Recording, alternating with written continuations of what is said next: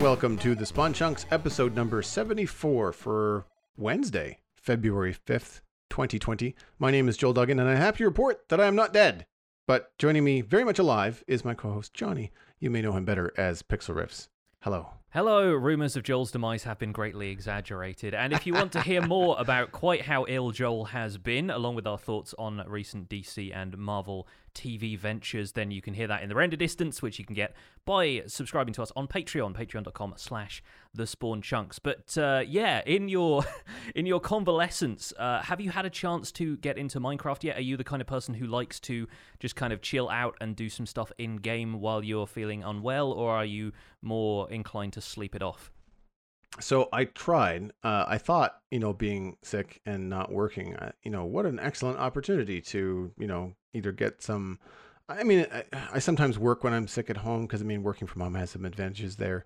But I was so ill over the last 3 days that I wasn't sitting at a computer for anything. I was barely sitting in front of a TV. Right. So but I expect you've had some time before that though, because you weren't really ill until no, the weekend. Exactly. So the week between our last show and getting sick over the weekend, I put in a fair bit of time actually in Skyblock, and mostly because it's been fun. I've been enjoying exploring the mechanics of early game sort of stuff in Minecraft, but also it's just been very popular. I've noticed an uptick in just viewer engagement and all that kind of stuff on Twitch. I thought, well, whatever, I'm enjoying it. Let's lean into it. It's not like I'm doing it.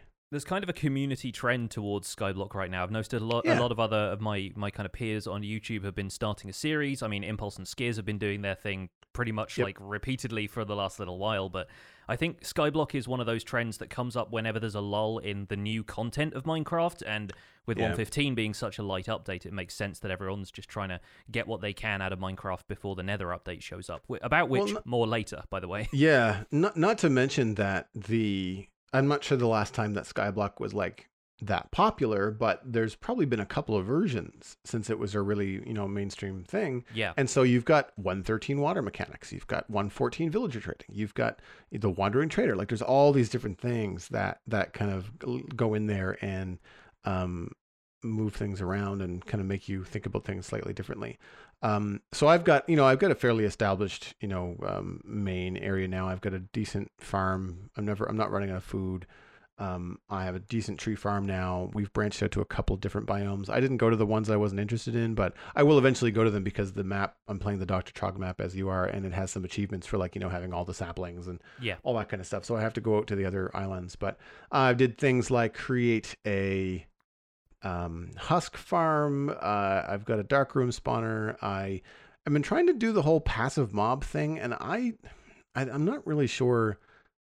I don't think I really understand the mechanics of passive mob spawning, and I had to figure out a few things on my own. Someone was saying that, similar to aggressive mobs, they don't spawn within 24 blocks of the player. Yeah. But I discovered they don't spawn within 24 blocks of your spawning area either.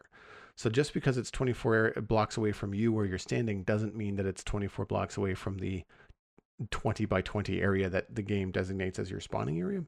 Yeah. So I did a little bit of math, and sure enough, 24 blocks away from the edge of the spawning area, you start to get passive mobs. But then they stop when they reach a certain number, which I think is 6, which to me seems ridiculously low because in any Minecraft world that I've been in, there's a lot more than 6 animals. Yeah. So I don't know where the cap is and why it stops, but I had grabbed a couple cows and grabbed a couple chickens, as one might do, and bring them over to start breeding them up. And again, I realized that I had brought them over probably within 24 blocks of my spawning area. And so all mob spawning stopped. I was like, all passive mob spawning stopped.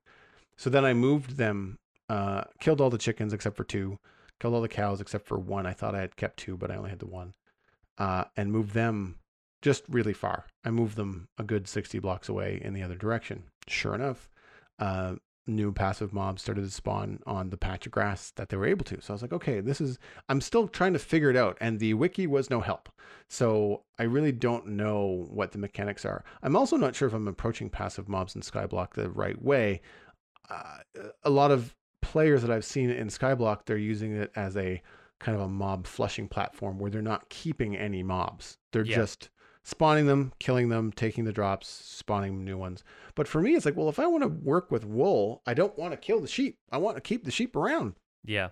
And so I think I have to figure out a way or a location to move these sheep to that is either not loaded, or something. Well, that becomes a problem too, because then the sheep won't replenish their wool when they're not loaded. So, I'm trying to figure out what distance I can move mobs to where new mobs will still spawn, but once I, kind of move these sheep and get a couple more and dye them, then, I can go and keep new mobs spawning in. So we'll see how I that can goes. shed a little bit of light on that, but it really depends how much information you want to take in while you're still not feeling 100%, because there is maths involved with passive mob spawning. The thing I have done is build a mob spawning platform at the bottom of the world because of Minecraft calculating spawns from the bottom upwards, and that really allows passive mobs to spawn much more frequently. So, like you said, if you end up killing a couple of them, you leave that area, and typically I go back up to the top level of my island, which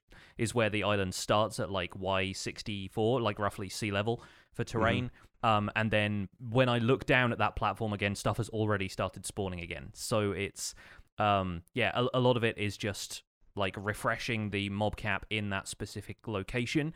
But it has a lot more to do with how many chunks are possible for mobs to be loaded into. There's a formula that you can plug it into, but if you just have one chunk, you're looking at like about 10 passive mobs being able to be in that one area, and until there are more chunks for them to be able to be present in, it's not going to try and spawn more mobs, which is why you end up, even if you have like a massive sheep farm at your spawn chunks in a typical vanilla world with terrain, that's how you still find mobs elsewhere, is because the sheer number of chunks outside is adding to that formula. Okay, so that makes a lot more sense, because one of the obvious things I did with Skyblock is a lot of my chunks are slabbed, so there's no spawning of anything. Yeah. Which is how it's designed, except for where I want them to be. So that's good to know. So that means that the location where I've got my cow and chickens kind of chilling out, I could build a couple of chunks out that way that have grass in them, although that would be a pain in the butt to get grass out that far. Exactly, yeah. It was a pain in the butt getting grass down to Y=1 in the void. Oh, so, I watched you do it, and I thought to myself, nope, I'm doing it a different way. Absolutely. My way might take longer, it might be inefficient, but I don't care. I don't have that kind of time. So yeah, I mean that's kind of like one of the things that's got me kind of stumped, but in a good way, like kind of I'm enjoying kind of muscling through and sorting that out, which it'll help with, I think, passive mob mechanics in vanilla Minecraft when I want to go back to the Citadel and do some stuff. I've also cured a couple of villagers, which, funny enough, I've never done before in Minecraft. I never needed to, so I've cured a couple of zombie villagers. My passive mob spawner is pumping out mobs, like it's bananas.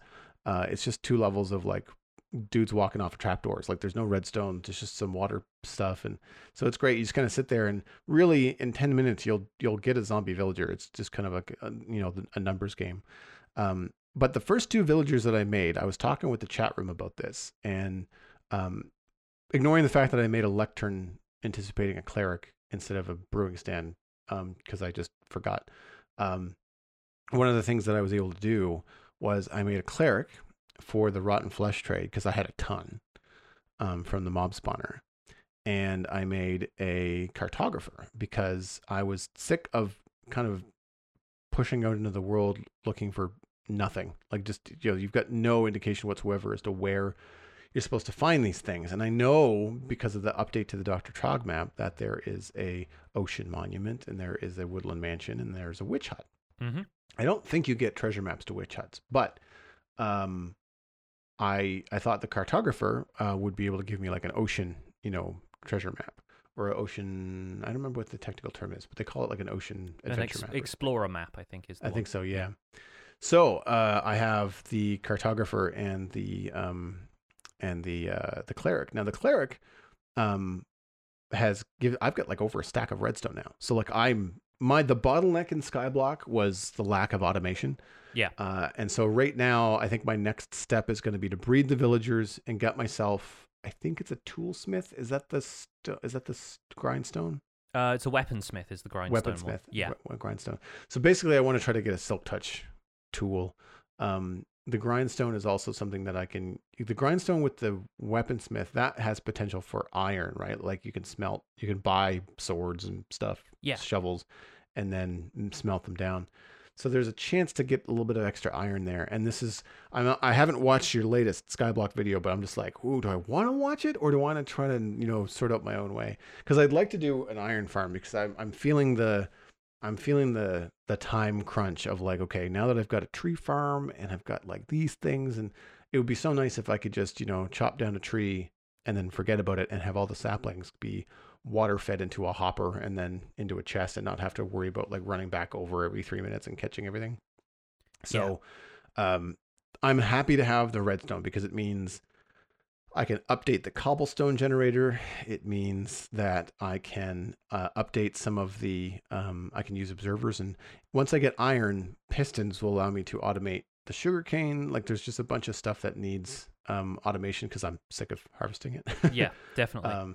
Yeah, so that's kind of where I am. Is that I just got the two villagers sorted at the end of the last stream, and then so I've just done when I was feeling a little bit better over the last couple days here and there. I just took a window to sit down and grind some cobble and stuff like that. So and because of that, I was also able to get to the Nether, but I haven't done anything crazy. Like I found the fortress, I killed a couple of blaze, got my blaze rods for brewing, and just left. Like I haven't done anything. That's kind of all you need to do at first, unless you want more soul sand, which is dropped by wither skeletons in this map. You're really you're not really reduced to grinding too much in the Nether unless you want a bunch of gold. And that's really just a matter of creating a zombie pigman spawning platform. So I did that too, but I think that was the episode before. That was the stream before. Yeah. So I'm really happy with that one actually. It works like a tick. Like it's really small, but it works quite well. Yeah, thanks to the fact that there's no other terrain for the zombie pigmen to spawn in, so they basically have to spawn in one place. It's a lot easier.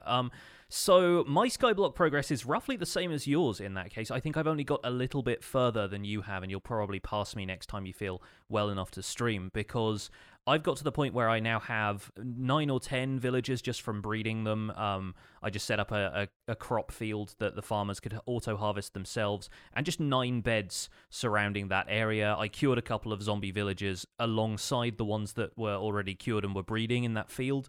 But I just wanted enough to get maybe one of every profession. And they started spawning iron golems anyway. And I think it is the case that once you have a high enough population, they will try and spawn one iron golem, even if they don't feel threatened. Or if they were feeling threatened, it was just because there is a mob spawning platform within about like 30 blocks of where the field is. So occasionally the zombies will sort of wander towards them, fall through trapdoors and die in the void. But that might occasionally spark the need for them to, they spot a zombie, they think they need to spawn an iron golem. And all I've been doing to get rid of the iron golems and get some iron for now is just grabbing a lead that I got from the Wandering Trader's llamas and pulling them over a campfire. And the campfire just deals fire damage to them until they die. So strictly speaking, I don't have an iron farm, but it's a very low-key manual kind of way of getting iron. And then that's going to kickstart the rest of the stuff that I need to build for a regular iron farm, and also gets me access to workstations like a blast furnace for an armorer. So at the end of my most recent episode, I got myself an armorer, and off camera, slightly after that, I traded with him enough times that he is now selling me diamond armor. So in the next episode, I can basically get my full set of diamond armor, probably take some of the enchants off of it because it's basic stuff like fire protection and things that I probably don't want, and then you can re-enchant that later with some books I've got from AFK Fishing, and now I have access to iron. I can finally make an anvil and get some of the books from fishing that I've already got just through manual fishing. So it's starting to, like you said, unlock itself at this stage, and then pretty soon I'll have access to more and more technology as I go forward. The weaponsmith is not really worth getting iron ingots from, because he will still sell you a sword for, I think, like between 7 and 20 emeralds, which is not the best trade. If you find a way to kill an iron golem, but without killing it manually, because then that's going to damage your reputation with the village. If you can make an armorer or make a toolsmith, I think their stuff is cheaper. The armorer, at least, is definitely a little bit cheaper, And if you've cured one from a zombie villager especially and got some discounts, then that's going to be even better. But my weaponsmith gives me discounts on swords, which I think have Smite 2, and he's still selling them to me for like 10 emeralds, which is not the best price. So yeah, I'm looking forward to expanding that a little bit more, and campfires do seem to be the MVP when it comes to Skyblock. My Wandering Trader still hasn't spawned since I have had emeralds, which is kind of frustrating because I kind of want some Dark Oak saplings again. But aside from that, I think I'm roughly at the stage you are and looking into doing some more automation as my iron reserves increase. Aside from that, I'm hoppers, man. Like it's the one thing that seems to be holding me back. Yeah. Just having some means of automated collection so that you don't have to stand around and babysit something while you're gathering is kind of makes sense. And in the same vein, I have now got to the point with my mountain project in the survival guide where I'm seeing my reserves of instamined stone dwindling and thinking, yeah, I need to have something going in the background that's going to harvest stone for me. And so my most recent project under this mountain that I've been building has been an automatic cobblestone generator powered by a TNT duplicator that's just going to blow up the cobble every so often. And it's a design I came up with myself while everybody in the comments was telling me to watch Ilmango tutorials. I went, no, I'll probably just do this my own way. And it's not like it has to be the most efficient thing in the world, because all it needs to do is provide as much cobblestone as I am placing stone in this mountain, and I'm going to break even. I don't need 180 double chests worth of cobblestone just sat around. And I also want to be able to smelt it automatically. So my next project with that is going to be probably something I will do today, which is a collection mechanism for it all that feeds into an automatic array of furnaces. And boy, do I wish blast furnaces smelted cobblestone twice as fast. But yeah, the mountain is going very well. And I've dropped some screenshots of it in our Discord chat, which you can probably put in the show notes as well, so people can see the progress on that if they haven't been catching my streams. I decided it's probably going to be a project that I will just work on every stream until it's done, because there's a limit to the amount of videos I can make about this and still make it worthwhile including in a progressive series of tutorials. But I'm really happy with the progress of it so far, and I'm looking forward to giving people the occasional updates in the videos. The mountains I have been planning out is actually a mountain range that's going to be part of this ski resort, because I thought just one mountain probably not enough. And so I have planned 6 different peaks, the second tallest of which is the one that I'm starting with, because it's the one that you can really see the most of as you come through the main entrance of the ski resort, which, again, picture in the show notes. And I'm really happy with it so far. It's unlike anything I've ever built before. I have never done terraforming on this scale, and once again, I want to give a mad props to a friend of the show, F-Whip, for his mountain building kind of tutorials and his kind of guidance on that, because I've watched a couple of his streams recently. He has some very good ideas for how to handle that stuff, and he's been very encouraging in saying, for a start, break it up into chunks, and if you get burnt out, go and do something else. But then also understand that it's going to come together over time, and it's never really going to look bad as long as you're not just building, straight up and calling it a mountain. If you're building a large enough area of stone that is gradually inclined and is going up in these kind of stages, and it doesn't look completely out of place for the area you are building it, which thankfully in a snow biome it doesn't, it's going to look good regardless. And so that's been very encouraging to me, and I think as this has come together, it started off looking a little bit weird, but the more stone I add to it and the more I actually shape this thing out, it is looking more and more like the mountain I have envisioned in my head at the inception of this project. So it's coming together, and I'm really happy with the progress so far. Yeah, it looks fantastic. I really like how the snag ski resort entrance frames the mountains in the background. We've talked about this on the show before in terms of, people ask us about creative building, and, I know I've mentioned, controlling the path of the eye with objects, like if you want people to look in a certain direction, put trees on the other side of your path and they'll look between them. Yeah. And what you've got going here is obviously, like you said, like this main peak or the second main peak being very central when you're walking through the entrance to the resort, and it looks really, really cool. And something that I'm just noticing, despite the fact that it's all been planned out and you've got like the skeleton forms of these mountains in the background, I would imagine the process being pretty freeing. Like, you're not necessarily counting blocks. I would imagine that paying a little bit less attention and having it be a little bit more random is probably to your advantage. It looks more natural. It really is, yeah. And there are some sections, especially on the right-hand side of the picture, where you can see like the mountain is kind of front and center. There are some sections that I've tried to go with, if not necessarily a pattern when I'm building it up, I'm trying to follow similar ridges in the structure of the mountain, and then the section on the left of that is probably the most random, and I'm trying different approaches as I go, under the assumption that when I'm done with it, it's all going to end up being kind of terraformed a little bit more anyway. I'm treating this almost like I'm building the terrain that I would then go back again and terraform everything like I do in, standard Minecraft terrain. I'm like, I just need to fix bits of this here and there and add more detail and add trees and snow. And you can see there's, sections where I've tried to fill it in a little bit with snow just to see how that's going to work, and there are sections where Minecraft has naturally snowed on it a couple of times before I've managed to get into bed and stop the weather cycle from happening. But it's slowly coming together, and I'm going to go over it a couple more times with different types of materials and adding snow in some stages so that if anything looks a bit too repetitive and too obviously patterned, I'll be able to cover that up with other stuff later. And so an element of more randomness is going to be thrown in with, switching out sections of it for different materials. It's a big project, man. Like it's huge. I'm curious as to whether you'll finish it before they release the update of Mountains. Yeah, that is. I expect I will. I'm aiming to get it done before the Nether update happens, which I think is still going to be a little while. But I am working on this.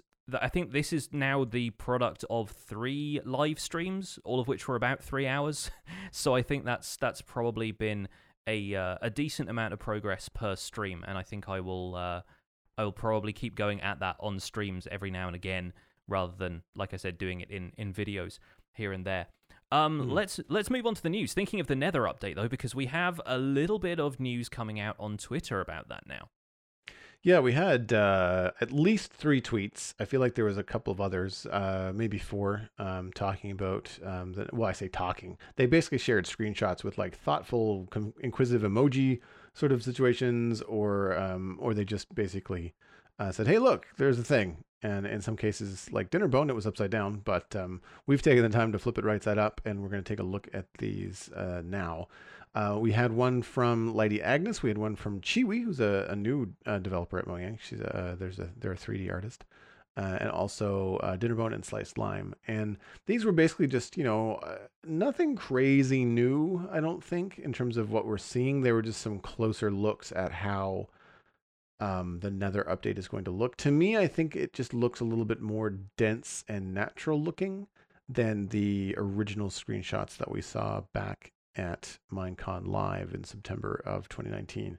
The thing that grabbed me first from these was the unique looking light source. Yeah.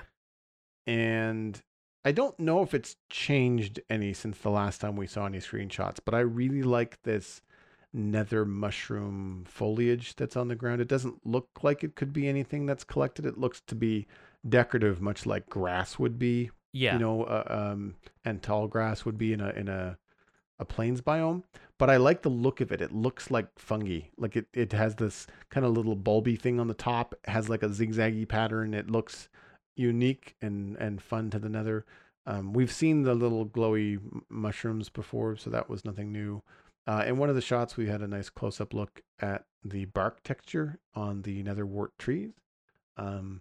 I can't remember from the videos. I feel like these are animated in the same way that like Prismarine is animated, or magma blocks are animated. They sort of have that magma block style, like veiny glow to them in the videos that we've seen. And if that remains from those videos, or if it's something that maybe could get phased in or phased out depending on how they develop these things.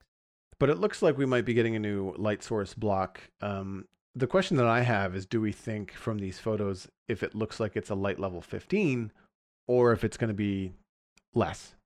Because it looks like glowstone-ish. Yeah, it's kind of a chunkier looking glowstone from what I've seen. If I was to hazard a guess, just complete left field, I would say glowstone and netherwork combined to make this. It looks like it might be more of an organic light source as opposed to a stone light source. That's a good call. Yeah. You know? I think it's probably going to be light level 15, judging by how it has seemingly lit these scenes. And you don't know, they could have just thrown in a bunch of lighting blocks behind that, but this seems fairly naturally generated, and it does look like it's lighting up the whole area around it. So you can imagine that it's probably quite highly lit. I really want something dimmable in Minecraft. I want there to be a light source that we have a measure of control over what light level it outputs. So I kind of hope that maybe there's another stage to this, that it could be crafted into something else, but that's just mainly wishful thinking on my part. I do like the look of it. It is quite similar to Glowstone right now, and I'm waiting to see what makes it different from Glowstone, that they haven't just put Glowstone in these Netherwart forests. Right. That's the thing too. And if they've done some really cool things lately. I mean, the 115 update with bees was a light update, but we got some pretty unique features and blocks out of it. So I feel like if they've taken that lesson and they're going forward with it, then this could be hopefully something unique, whether it gives you something unique, whether it's a different kind of craft or has some different properties. That kind of stuff could be interesting. Perhaps it has different light values if it's in the Nether versus it's in the overworld. Like, that could be kind of cool. Yes. But yeah, I agree. I want something either controllable, dimmable, or just like, if you want something that's 15, use glowstone. If you want something that's 10, use whatever this is. Like that could be something kind of useful. I am still so struck by how different that light blue color, that very kind of vivid blue, looks in the Nether. I'm really excited mostly by the blue Netherwart forest and what opportunities that has. The red Netherwart forest seems to have more of this kind of thorny, creeping vine in the screenshots I've seen. I've not really seen an equivalent of that in the blue biomes, which hints to me that there are potentially either hazards, if that's going to be something that can like trip up the player and kind of snares you and damages you like a berry bush does, or if it's just there for a little bit of variance. I think it's still interesting that you get that in red Netherwart forest and differently in you don't seem to get it in blue, and instead you get the kind of the mushroomy grass you were talking about. I think, so the grass in the red nether biome is just, I mean, it's a different model, but it does just look like grass. Like, it looks like this combination of grass and coral. Yeah. It doesn't look like mushroomy stuff, which is fine. I mean, I'm not complaining. But it looks like these shots are moving to differentiate the blue mushroom forests from the red mushroom forests. Yeah. Or netherwort forests, pardon me. Yeah, and so I think it's going to be interesting to see what the differences are, if they're treating them as two very distinct biomes instead of one just being a different colored variant of the other, if there is kind of unique fauna and flora to be found, if piglins are going to be more present in one than in the other, or anything like that. There's a lot that remains to be seen about this, and people are of course excited about the fact that more screenshots are coming out, whether this is hinting at this being something playable in the near future, if we're going to be able to get snapshots of it relatively soon or not. We still don't have any official word on that, but it's good to know that the devs are firmly focused on this thing and are happy to share a bit more of it on Twitter. Yeah, I mean, I'm happy that they're starting to share some screenshots. I'm looking forward to the first snapshot so that we can actually go in and see what some of these things are and what they drop. I think that's my biggest kind of like question right now about the Nether update is, like, it looks cool.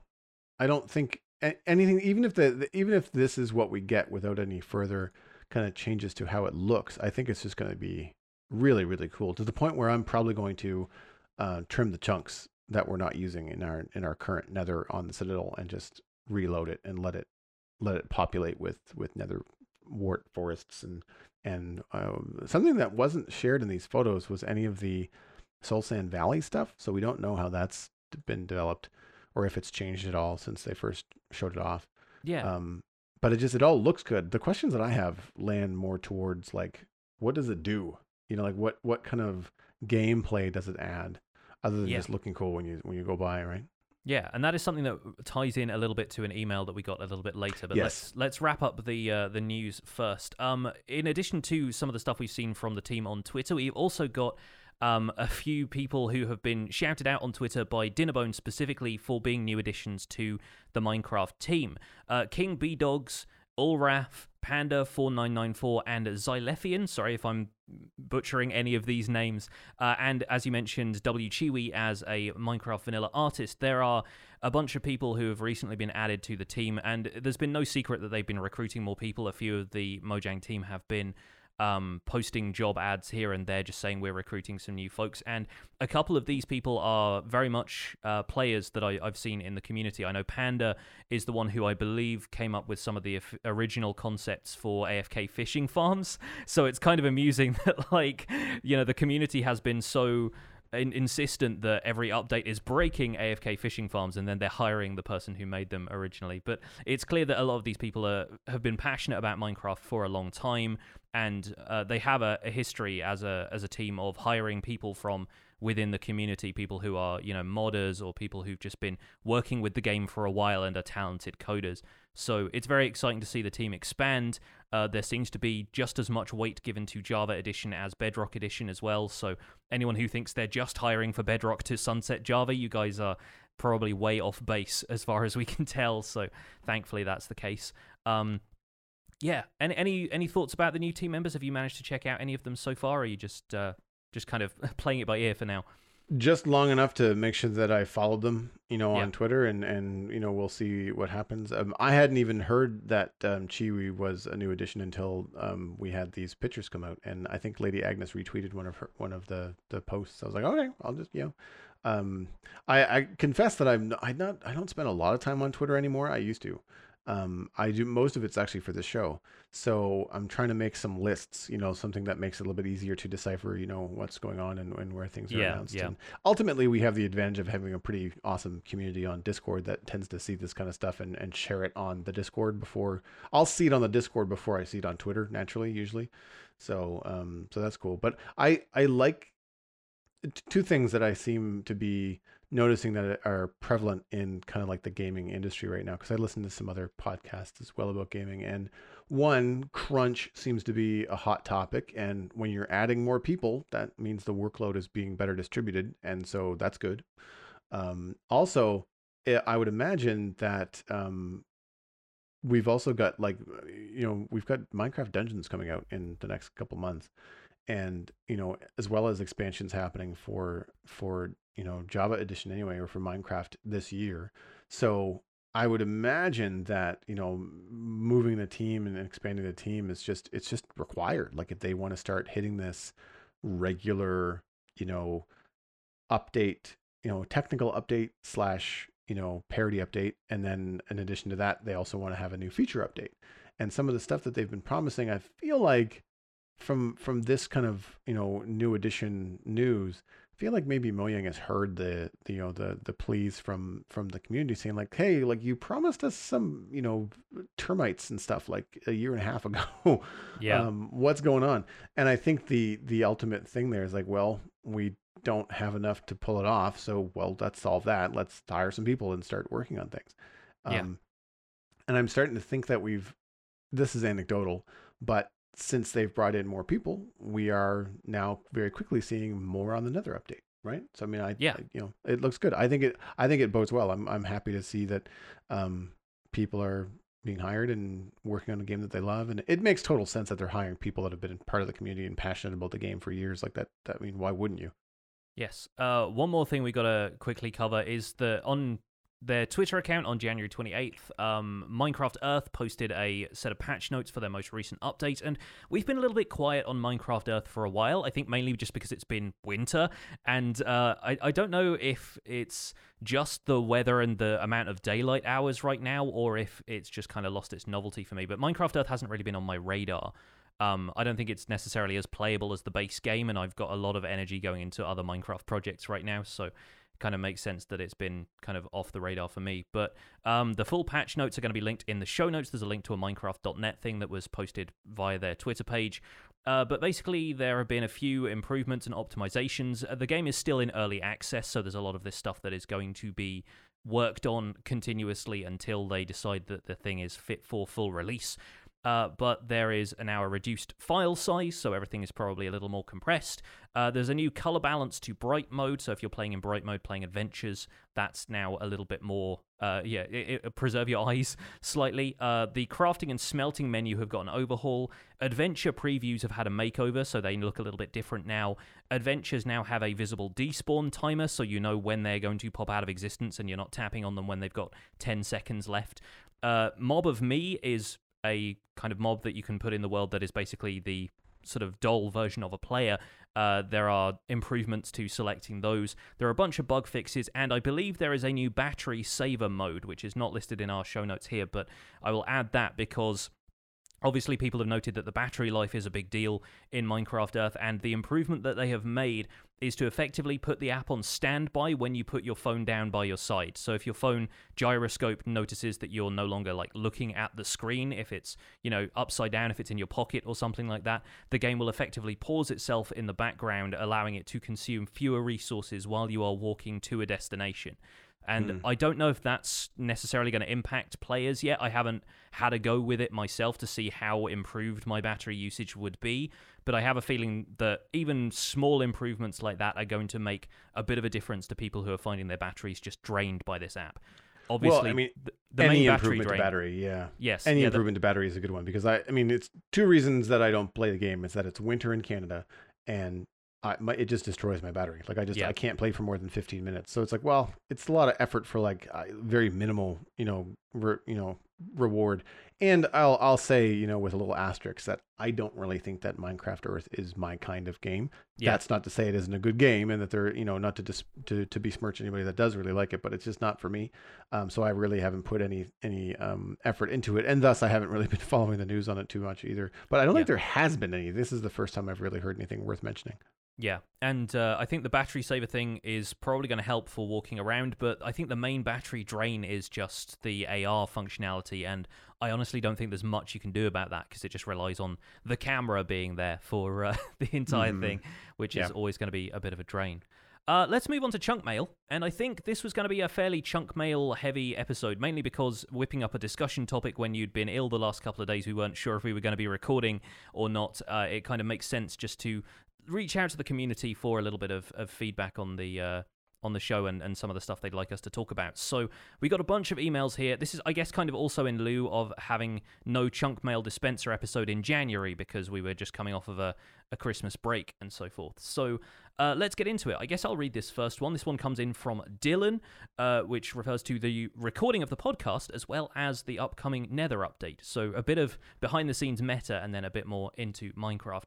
It says, "Hi Johnny, hi Joel. I have two quick questions. One, what recording software do you use to record your voices from so far apart? And two, what would be one thing you'd like to see in the Nether update? Personally, I'd love it if they made those netherwort tree-looking things give us a new red or blue plank instead of just being new decorative blocks, although I'd never complain about new decorative blocks. Thanks." Thank you, Dylan. As far as recording goes, why don't you kick us off? Tell us about your setup, Joel. Sure. And thank you for the really short, concise email. Appreciate that. Recording, I use a Yeti USB condenser mic from Blue Microphone. I use Audio Hijack 3 for Mac OS from Rogue Amoeba. And the call between Johnny and I happens over Discord. So I am able to record a backup of the two of us and Audio Hijack combining the audio, but I also record my own audio on its own file. So at the end of a recording session, I have two files, one with Johnny and I on the same track for a backup, and then one individual track of just me through the Yeti that I then send to Johnny. And Audio Hijack allows me to add a couple of different small filters to the mic recording just to make it sound a little bit better, like a low shelf filter, low pass filter. Basically, they're just things that eliminate background noises like fan noise or small rustling and things in the background. Peak limiters, so in case any kind of audio spikes, you don't get any kind of huge crackle or anything like that. But what the Audio Hijack really has the advantage of being able to combine a couple of different apps. And for my case, I'm recording the desktop and then my mic separately, but then also together at the end. So it's kind of a nice way to have a backup in case something bad happens. Johnny had a computer crash or something like that. Then one of us or both of us each have a backup recording in case something goes wrong. Because it has happened to me in the past, and there's nothing worse than getting to the end of an hour-long podcast and realizing that your recorder cropped out somewhere around 20 minutes in, and everyone just has a frustrating day. But that's it tech-wise for me. It's pretty straightforward. I use a Shure SM7B microphone. It's a broadcast microphone that I've been using for a little while now. Very happy with it. I'm less happy with my Behringer Xenix USB mixer. I think since using this, you might have noticed in a couple of the podcasts, if you are somebody who notices this kind of thing, there are occasional clicking and popping noises that I think are either coming from the microphone preamps in this desk or coming from the fact that it's a USB connection to the computer, which I didn't previously have. So I'm thinking about making some changes to that to avoid audio quality issues. But the SM7B is a great microphone. I really love it. The show on my end is recorded into OBS simply because it's convenient. I already had it set up to split my desktop audio and my microphone audio, so it's nice and easy to isolate, and I can just sync up the audio track when Joel sends it to me. And aside from that, because I'm familiar with it, once again, the show is actually edited in Adobe Premiere Pro, which is typically a video editing software, and it's the software I use to edit all my YouTube video content as well. But it's just nice and easy. I know the interface. I know how I like to process the audio for my video output by adding compression a little bit to make things a little bit brighter. And so I've just gotten into the habit of editing everything in Premiere so it's all in one place and I don't have to have multiple applications out there. If you're interested in getting into podcast production, there is lots of free software available. A lot of people use Audacity and say very good things about that as free software. There are a bunch of free solutions out there. So there you go. That's the the tech portion over. Now on to the question about the Nether update and what we would like to see. I think we could probably both echo Dylan's suggestion of the Netherwart trees being a red or blue plank. I think it'd be great to have more variety of plank textures or plank colors at least in the game, because we've been working with the same 6 wood colors since time immemorial. What about you, Joel? What else do you think would be a good addition for the Nether update? Yeah, I agree with the plank thing. If they go with the plank thing, let's hope that they also give stairs and slabs, because how frustrating would it be if it was just a plank block and there was no other variants to it? It's concrete all over again. Good lord. Yeah, right. Yeah, see, this is what I'm saying. For me, it's the properties. It's like we've got Netherwart, which is already red, but then we've got this blue Netherwart. And what I'm curious about is, what are the properties of blue Netherwart? What makes it different? I will be very disappointed if the only property of blue Netherwart is that it's blue. Yeah. I would agree with that. Aside from the dimmable light source that I mentioned earlier, I would like them to pay as much attention to detail with the new mobs and the new trees as they gave to bees. And we sort of brushed this a little earlier. But bees were such a small addition in terms of like an overall content update, but they gave us a new technical block, a new decorative block, a new food source, extra ways to pollinate crops, new mechanics to learn as far as, putting a campfire under there. I've mentioned in the previous show that it basically made a campfire suddenly doubly useful, because not only does it cook food, but it also makes beehives safe to interact with. And yeah, there is so much going on with bees that I think obviously can be pulled from the real world, and the difference with the Nether update is that it is a fictional thing as far as we know. I mean, not sure if anybody in Mojang has actually been to hell. I would hope not. But I think the fact that we have all of these new fantastical things coming up means you have license to do whatever you want with them, and it would bug me, like you said, Joel, if these things were just ultimately one-dimensional. I would like Hoglins to drop something new instead of just leather or pork chops or rotten flesh or any of the stuff that we already associate with pig-type animals and zombie pigmen. Having them spawn in specific places or, on specific blocks would allow players to farm them in certain ways, and so learning the mechanics around that would be kind of cool. And the fact that we already know piglins are going to be hunting these hoglins means that there is the option to set something up so the piglins could automatically farm the hoglins for you if you knew where they were going to be spawned. And maybe if something they drop could be made into a new block or a resource that isn't easily renewable already, like nether warts, which some people have trouble finding if they can't find a nether fortress, it would be nice and easy to get hold of nether wart that way. And it wouldn't necessarily break progression because you still have to go and fight blazes in order to make and fuel a brewing stand. So I feel like stuff like that adds to the game and adds new ways of acquiring existing resources, or adds new resources altogether to make it worth tracking that stuff down in the first place. Yeah, I think branching out the tech tree is essentially what people would like to see. It doesn't have to add necessarily to like additional progression, but having another left-hand turn that you could make at some point when you feel like it, I think is a good thing. It just adds playability, and I'm kind of hoping that there are going to be craftable blocks that we don't see. For example, like the honeycomb block being made out of certain stuff. It's just decorative, but it wasn't necessarily something that you would think you'd get, from bees. And I'm wondering if there's a craftable block, like if you collect enough blue netherwort from these trees, does it turn into something else that does not appear naturally in the world? Yeah. That you can then combine with something else, some other resource that you have that then gives you, I don't know, blue netherwort bricks, because that's another thing that I don't think netherwort bricks exist in the world naturally. Like, that's only something that you can craft.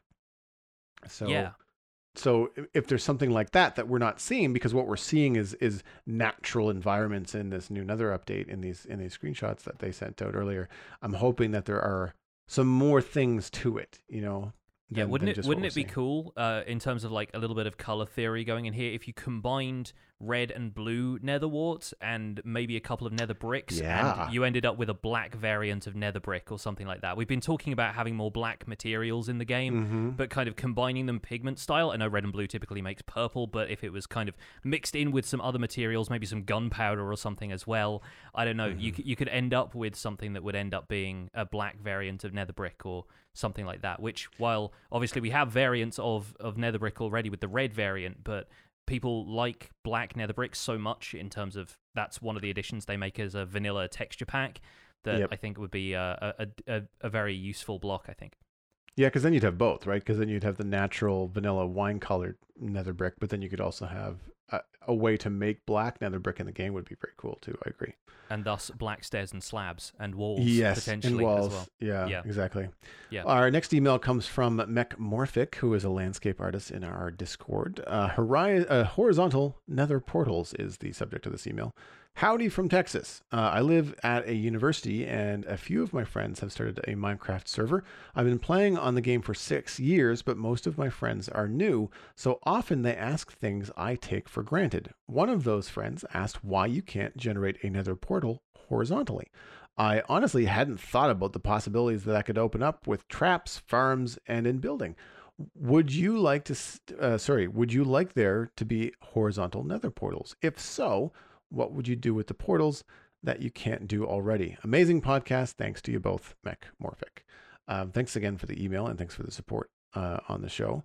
I like the idea of a horizontal nether portal. That's really cool. It's kind of like dropping into a nether portal, from the overworld, almost like jumping into a fountain and then popping out below it, into the nether. It kind of feels like you're going down, into this other dimension. So that was kind of really cool. It raises some questions about how you get back. But I mean, that's not to say that you couldn't jump up into another portal and then be spat out the other side with enough velocity that you're going to, and maybe that's something that would be kind of fun for a penance of going through this portal, is that if you're being spat out, maybe you're going to take a little bit of fall damage if you're not wearing the right gear, from the height of your exit. It would also make watching friends return from the nether pretty exciting, to have someone just kind of like, boo, spit out, like a not a fountain, a sprinkler, like a garden sprinkler, just kind of like just shooting players out of the nether. That's kind of fun. For farms, I think it would be fantastic to quickly remove entities from the overworld, either killing them in the nether or transporting them somewhere. It's just too bad that we don't have the advantage or an equivalent of water mechanics in the nether, because you'd have to keep that dimension loaded in order to do anything with them. But it would be really cool if you could do stuff like that, where you can go into the nether, immediately drop from your nether portal into some sort of automatic transport thing, and kind of go from there. It'd certainly streamline transport a little bit. And the Mm. thing about horizontal portals is that you have to consider the first time you enter the Nether, you don't know what your destination is.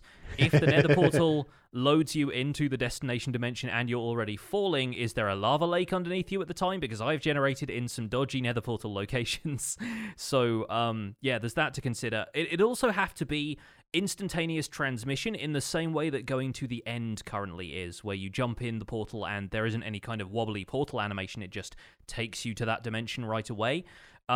If you fell through a nether portal right now with the current mechanics, you'd have to stand in it for 5 seconds before it teleported you, and it wouldn't quite be as immersive as you'd think to just stand with this thing at head height until you transported into the nether. And likewise, yeah, getting back up into it would be a struggle if you had to leap vertically. Interestingly enough, there is a mod which deals with this kind of thing, and it's only available for 1.12, and incidentally is authored by Johnny0702, who also worked on the replay mod. It's called Better Portals, and it's effectively allows you to see the area of the nether on the other side of a portal. So instead of there being a wobbly portal frame and dimension loading screens, you are actually able to step through the portal directly into the nether. And I believe the end portal does that as well. I'm not sure quite where it drops you because the screenshot of it looks like it's dropping you from really high up in the island. So you'd have to have Elytra already to survive a fall like that, probably. But yeah, it allows you to effectively transfer yourself instantly from one side to the other. And you know how people will create a nether scene behind their nether portal sometimes to simulate the idea of being able to see through the portal into the landscape beyond? This actually does that. Which is pretty cool. I assume the only problem with that being you have to have the nether loaded constantly, or at least those areas of the nether loaded constantly, so that you can walk from one to the other. So the mod is probably quite laggy, and like I said, it's only available for earlier versions of Minecraft before 1.13, and I believe the author has no plans to update it any further, because just, you know, not really worth the effort, and some things just got broken as of 1.13 onwards.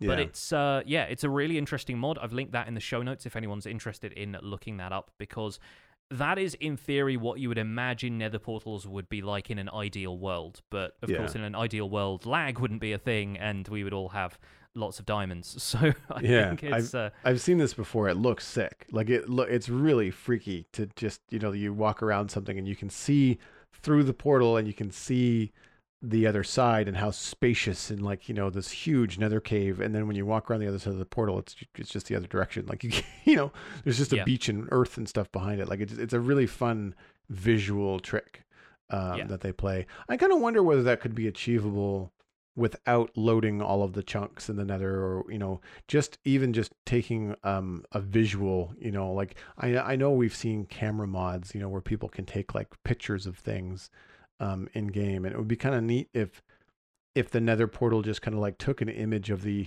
viewable chunks, you know, and just displayed it as a still texture.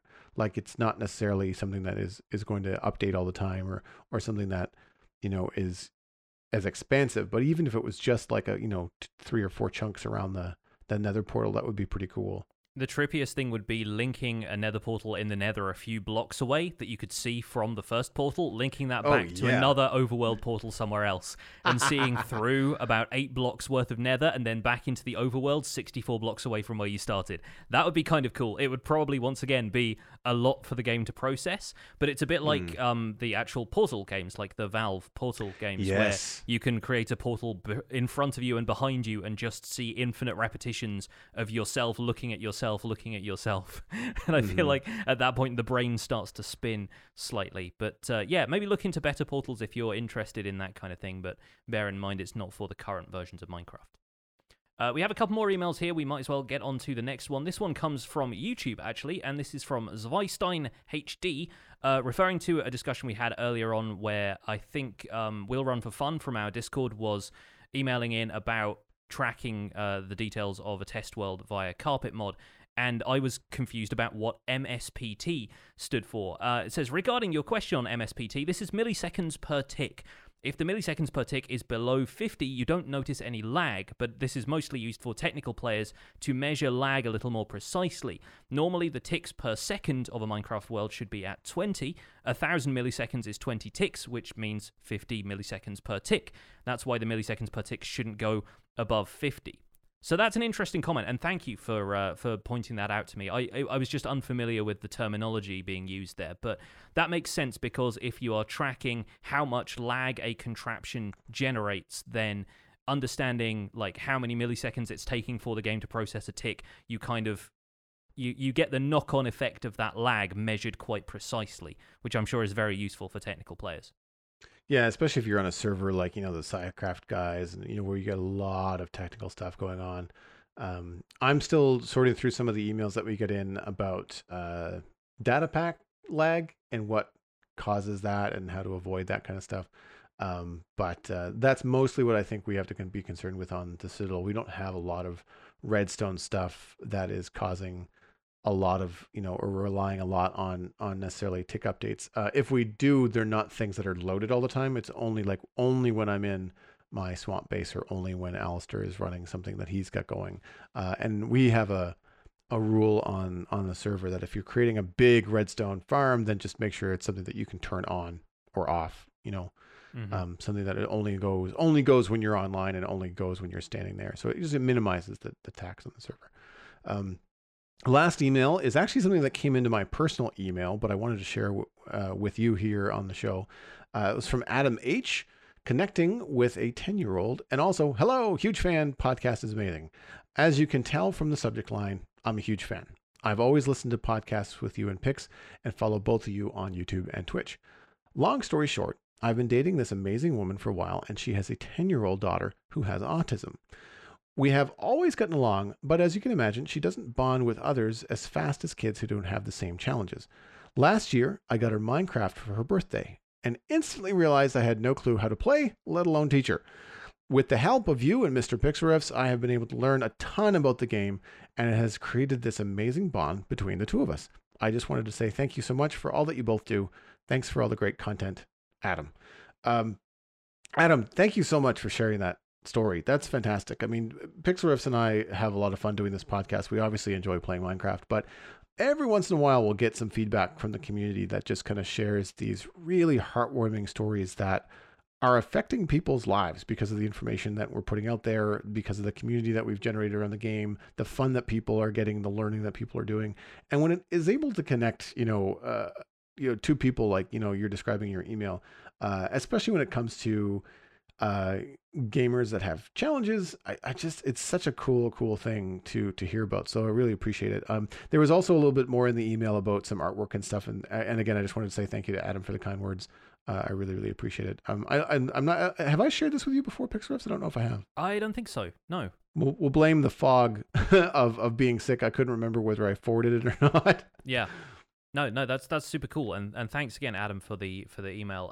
I will give you one other person to follow if you're interested in more about the bridge between people with autism and Minecraft in particular. There's a guy called Stuart Duncan whose handle on Twitter is @AutismFather. He is the founder of a server which is basically an autism-friendly Minecraft server.